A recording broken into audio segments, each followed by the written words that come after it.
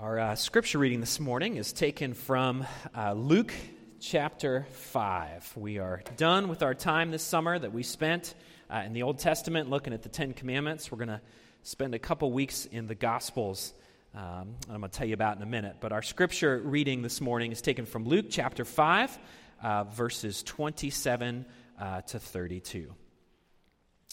After this, he, Jesus, went out and saw a tax collector named Levi sitting at the tax booth. And he said to him, "Follow me." And leaving everything, he rose and followed him. And Levi made him a great feast in his house, and there was a large company of tax collectors and others reclining at the table with them. And the Pharisees and their scribes grumbled at his disciples, saying, "Why do you eat and drink with tax collectors and sinners?" And Jesus answered them, "Those who are well have no need of a physician, but those who are sick. I have not come to call the righteous, but sinners to repentance." This is God's word. Father, we thank you for this beautiful worship that we've been able to participate in this morning, Lord, and the gifts of your people as they share within the context of our community to lift up your name and to glorify you. But Father, we pray now for our time just thinking for the next few minutes and meditating on your word. We pray that your Spirit would work through your scriptures to change our hearts. Help us to see the power and the beauty of you and the power and the beauty of the message of the gospel as it works in our hearts. We pray all this in Christ's name. Amen.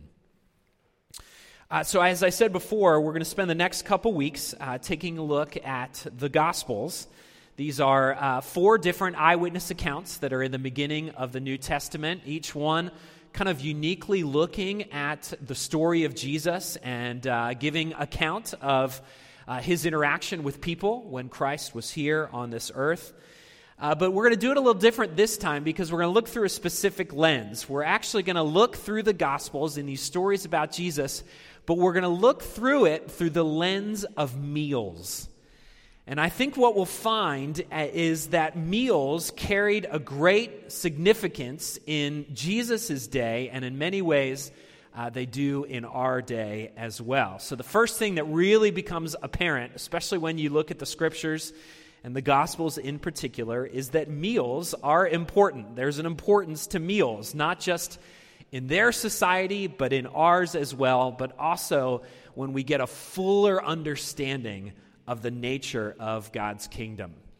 Last Saturday, just a week ago, we wanted to do something special for our kids. We knew it was, in many ways, the last weekend of their summer, and it was the first weekend, the weekend right before they went back to school. So my wife had the wonderful idea of let's do something special for dinner. So we called our local seafood place, and we got 12.5 crabs. And it was the first time we'd had crabs in a while, and we sat on our back porch. It was pouring down rain while we were eating, but we sat on our back porch and ate crabs. And then afterwards, we cooked up some burgers and had some pasta, and by the end, we were so full we couldn't even move around the house. But we did that because we wanted to do something special to really mark the end of summer and to mark the beginning of school. And when you think about it, for centuries, all sorts of ethnicities and people groups and cultures have done their part to honor special occasions through feasting. All right? So just think about it for a minute. We celebrate weddings with great big receptions, with feasting. We even have feasting around funerals. We think about coming-of-age ceremonies like Sweet 16s and quinceañeras and bar mitzvahs, and all those are attended with a great big feast. When someone is sick or a baby is born, what do? We knock on their door and we bring them meals for them to celebrate or to care for them. And we do all this because we want to show hospitality or we want to express some sort of care. And what we instinctively realize is that these meals have a binding characteristic to them. If you go on our website and you click on our sermon page, there's a link on there to a great TED Talk by a woman named Carolyn Steele. And the talk is all about how food shapes our culture. And she said something on there, I think I put it as a quote on the front of your bulletin. She said that few acts are more expressive of companionship than the shared meal. Someone with whom we share food with is likely to be our friend or well on their way to becoming one. You see, if you want to get to know someone, go share a meal with them, and something unique will happen in the midst of the two of you as you share that meal. In some ways, the significance of this can be really lost in our culture, maybe even in a different way than in Jesus' culture that we just read about. You see, our culture and the culture surrounding meals are really challenged by two things. One, time, and the other, the abundance of food in our culture today. We can obviously realize time, that there's so many pressures that come against our schedules, and every year seems like we run out of time quicker than the year before that. Sometimes it's going to be very hard to sit down and to share a meal quietly and slowly with someone. So sometimes time presents a challenge, but also the abundance of food in many ways has the ability to take away its significance. You see, in ancient cultures and in many modern cultures in the third world today, food is a much more precious a commodity than it is here in our American culture. It's harder to come by simply by means of access. See, if you and I want to go and get a burger, what do? We go to the grocery store, we buy a burger, we fire up the grill, and we cook that burger, and we share it with one another. But in ancient cultures, there was much more of a process that came when it came to meals and feasting. You would have to often kill an animal that you had raised from the time that it was a calf. You'd have to carefully prepare it for hours, sometimes days, and then you would share the fruit of that labor with your neighbor and your friends. You see, often in ancient cultures, food had a much more kind of culture around it and a much more significance to it. But despite even the challenges that we face in our American culture, meals are still a vital and significant part of our everyday lives. Now, all of the gospel writers share a unique perspective on the life of Jesus. That's what makes them so rich as they give their varied perspective. But I think the Gospel of Luke tends to be an important one. You see, Luke particularly wrote to an urban and affluent society, in many ways not all that different than the society in which we live in today. But one of the things that Luke also does is he likes to tell Jesus' story through the lens of meals and feasting. You see, Luke is the only gospel writer that found it important to say this, that the Son of Man came eating and drinking. Robert Karras, who's a commentator, said this. He said, in Luke's gospel, Jesus is either going to a meal, he's at a meal, or he's coming from a meal. In fact, it was so common for Jesus to be at all these different meals that many of his critics and his detractors said that Jesus was nothing more than a drunkard and a glutton because he spent so much time in meals. And I think that's because Jesus believed in the significance of sharing meals with others. It bonded him uniquely with his creation. Isn't it interesting to think that the God of the universe took on skin and dwelt among us and spent most of his time dining with his creation? But these meals also became occasions. They became occasions for him to communicate the nature of God's kingdom. And this story that we read is no different. You see, in Jesus' culture, sharing a meal with someone carried a certain societal clout to it. You see, if you wanted to climb the social ladder in Jesus' day, you would seek out an invitation at someone's table that was higher than you on the social scale or the social ladder. Someone higher than you that could advance you in that society. So it wasn't just important for that. It wasn't just important in this societal sense, but it was also a society that mixed the culture and religion much more inextricably than you and I do. So if you wanted to climb the social ladder, if you wanted to climb the religious ladder, then you would make sure that you got good invitations to good people's homes.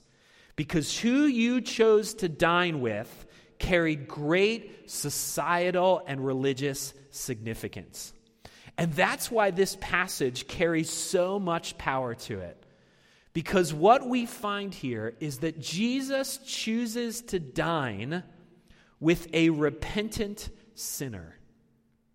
And in the process, what he does is he spurns the anger of the prideful Pharisees. And what I'd like to do just really quickly is look at those two extremes that all surrounded this event of Jesus sharing a meal.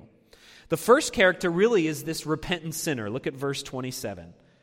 After this, he went out and he saw a tax collector named Levi sitting at a booth.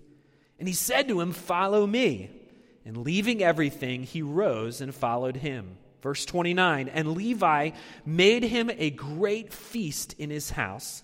And there was a large company of tax collectors and others reclining at the table with them. See, when this story happened, Jesus was in the very early parts of his public ministry. And he began right from the beginning of teaching and gathering his disciples. So as any good rabbi or teacher would do, he began by gathering disciples who would sit underneath his teaching for the next 3 years. And these are the people who would live with Jesus, who would dine with Jesus, who would sit under his teaching for really what was total 3 years of his life. Jesus would spend 3 years of his life investing in each one of these disciples. Now, if I was Jesus and I was about to spend 3 years of my life with a certain group of people, I would want to make sure that I wanted to check each one of their references very carefully before I chose to invest in them. I would make sure that I would be impressed with this person's credentials. I would want to know about all of their annoying habits ahead of time. I would want to make sure that the person that I'm about to invest in is worthy of my intention and my investment. But that's not what Jesus does. Instead, what Jesus does is he finds the most unlikely and in many ways the most unwanted and unworthy candidates, and he chooses to invest in them in the most intense of ways. The passage tells us about a man named Levi, who we learn later from some of the other gospel accounts is the disciple Matthew. And what the story tells us is Levi is just sitting at his booth, doing his work, collecting taxes, just as he did every other day when Jesus confronts him. Jesus walks up to him and says something very simple. He says, "Levi, follow me." Now, Levi's job was a very lucrative job. It was a good job, but it was certainly not a popular job. See, these tax collectors collected taxes on goods that would be carried throughout the Roman Empire. They were hired by that empire to collect these taxes. And their presence would at best irk the indigenous culture, meaning their presence would be a symbol of kind of the thumb of oppression from the Roman Empire that hung over this people group. Now, Levi was a Jew. He was of that people group, but he had consorted in many ways with the Romans. And in the process, he had made quite a good career, or at least a very hefty profit because of it.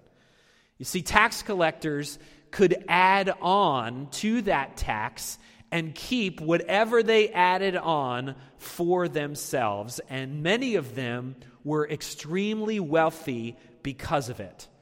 But it also made them particularly hated by their own people. Because generally, tax collectors would be wildly exploitative in the amount of taxes that they added on. was just reading a story this morning about things that are going on in Florida in anticipation of this hurricane that is coming, and reading really sad stories about people who are exploiting the situation by raising the money on gas and groceries, the basic necessity, raising money on flights, on means for people to escape this horrible natural disaster that is about to come their way. And many people reporting about this are reporting on these people with incredible disdain and hatred because they are taking an awful situation and exploiting it for their own gain. Well, in many ways, that is exactly what these tax collectors did. But they didn't just do it in a moment of crisis. They did it every single day. Because if someone didn't pay them their fee, if someone didn't pay the tax collectors, then they could be arrested by the Roman authorities in that very moment. So needless to say, the Jews would have despised Levi because he was a tax collector. His own people would have hated him. They would have viewed him in the same way that our culture views pimps and informants. And yet Jesus approaches him. Out of all the people to approach, Jesus approaches him and says, "Follow me."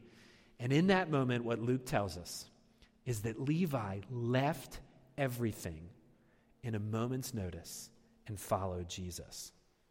You see, there are two big scandals in this narrative. Scandal one was that Jesus would pick someone of Levi's character to be one of his disciples.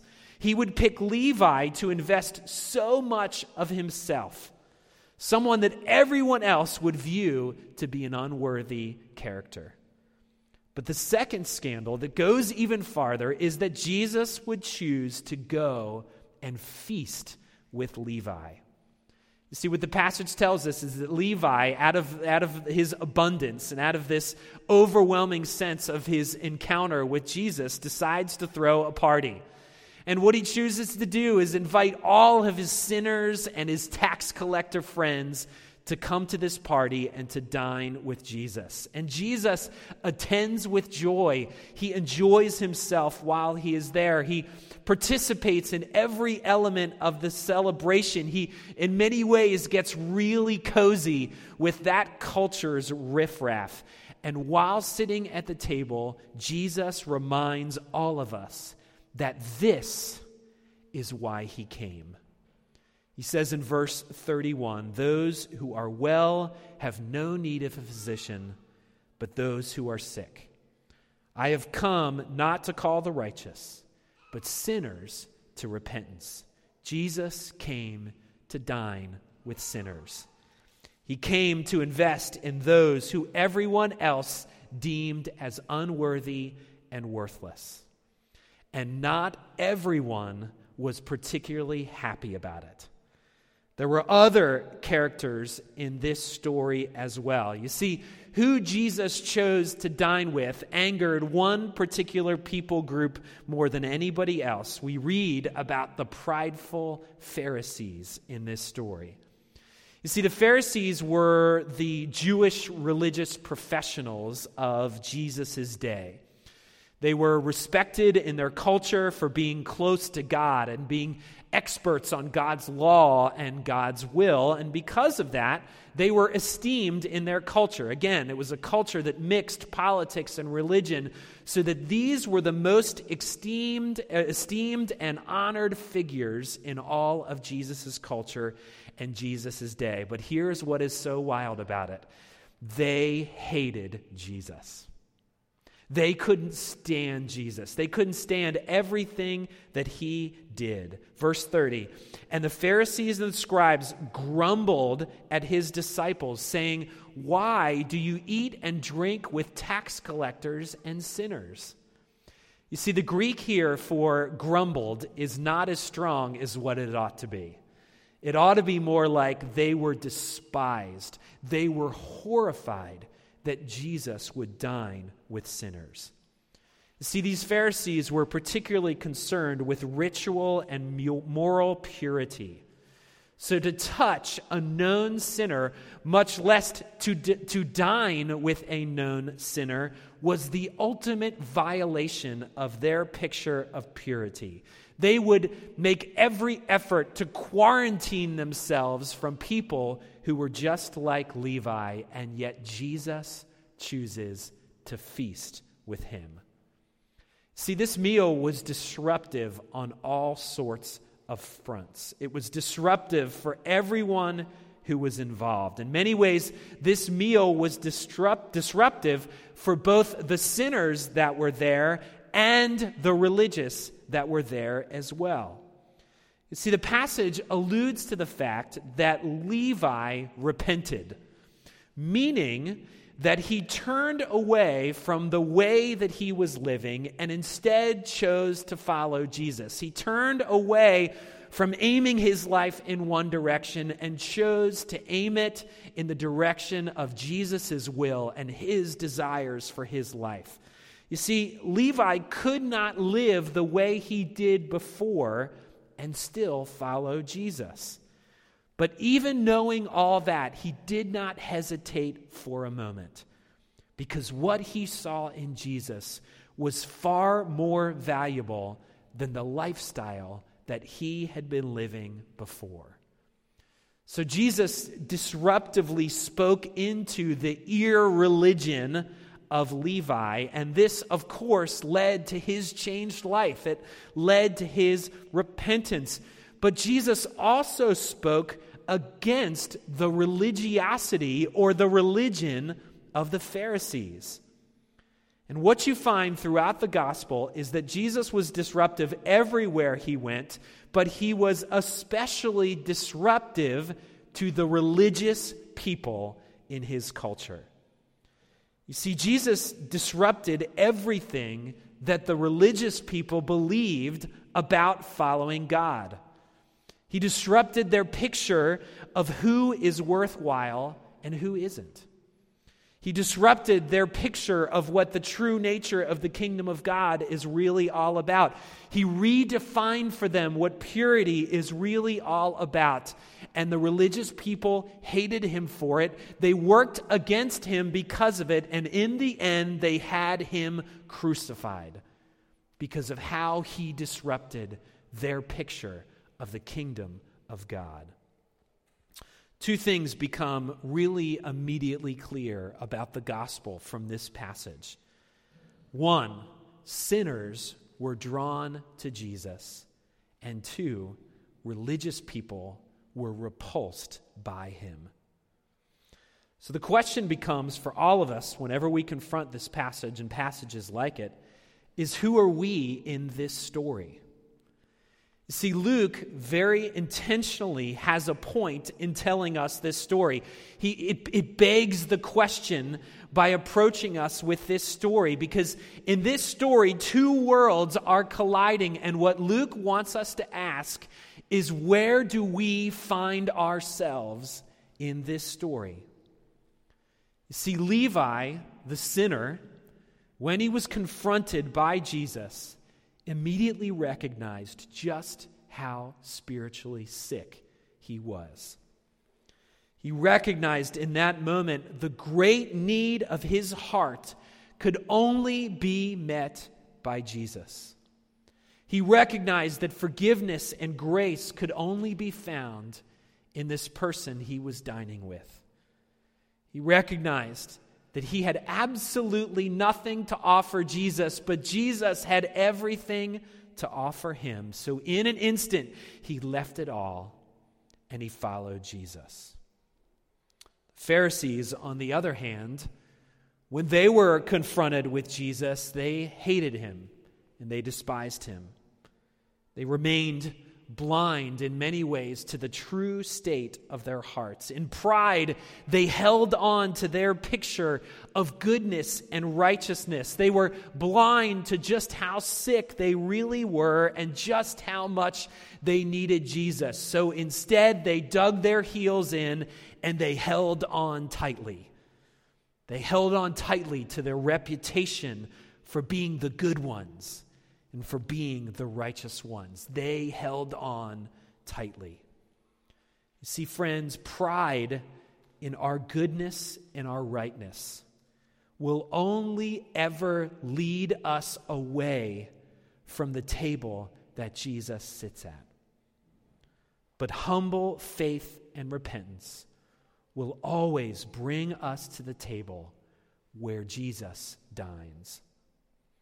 You see, in many ways, this story is an acted out or a lived parable that points to the true nature of Jesus' kingdom.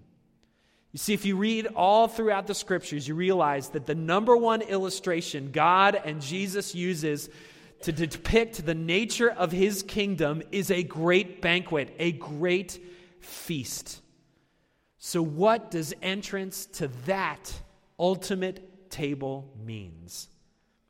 It means in humility, recognizing that we are the sick ones, and in repentance, accepting the free gift that Jesus Christ offers us through his sacrifice. So when Jesus comes to where you are sitting, when he meets you where you are with all of the disruptions that he brings, will you leave everything to follow him, or will you hold on tightly, unable to really let go? Let's pray.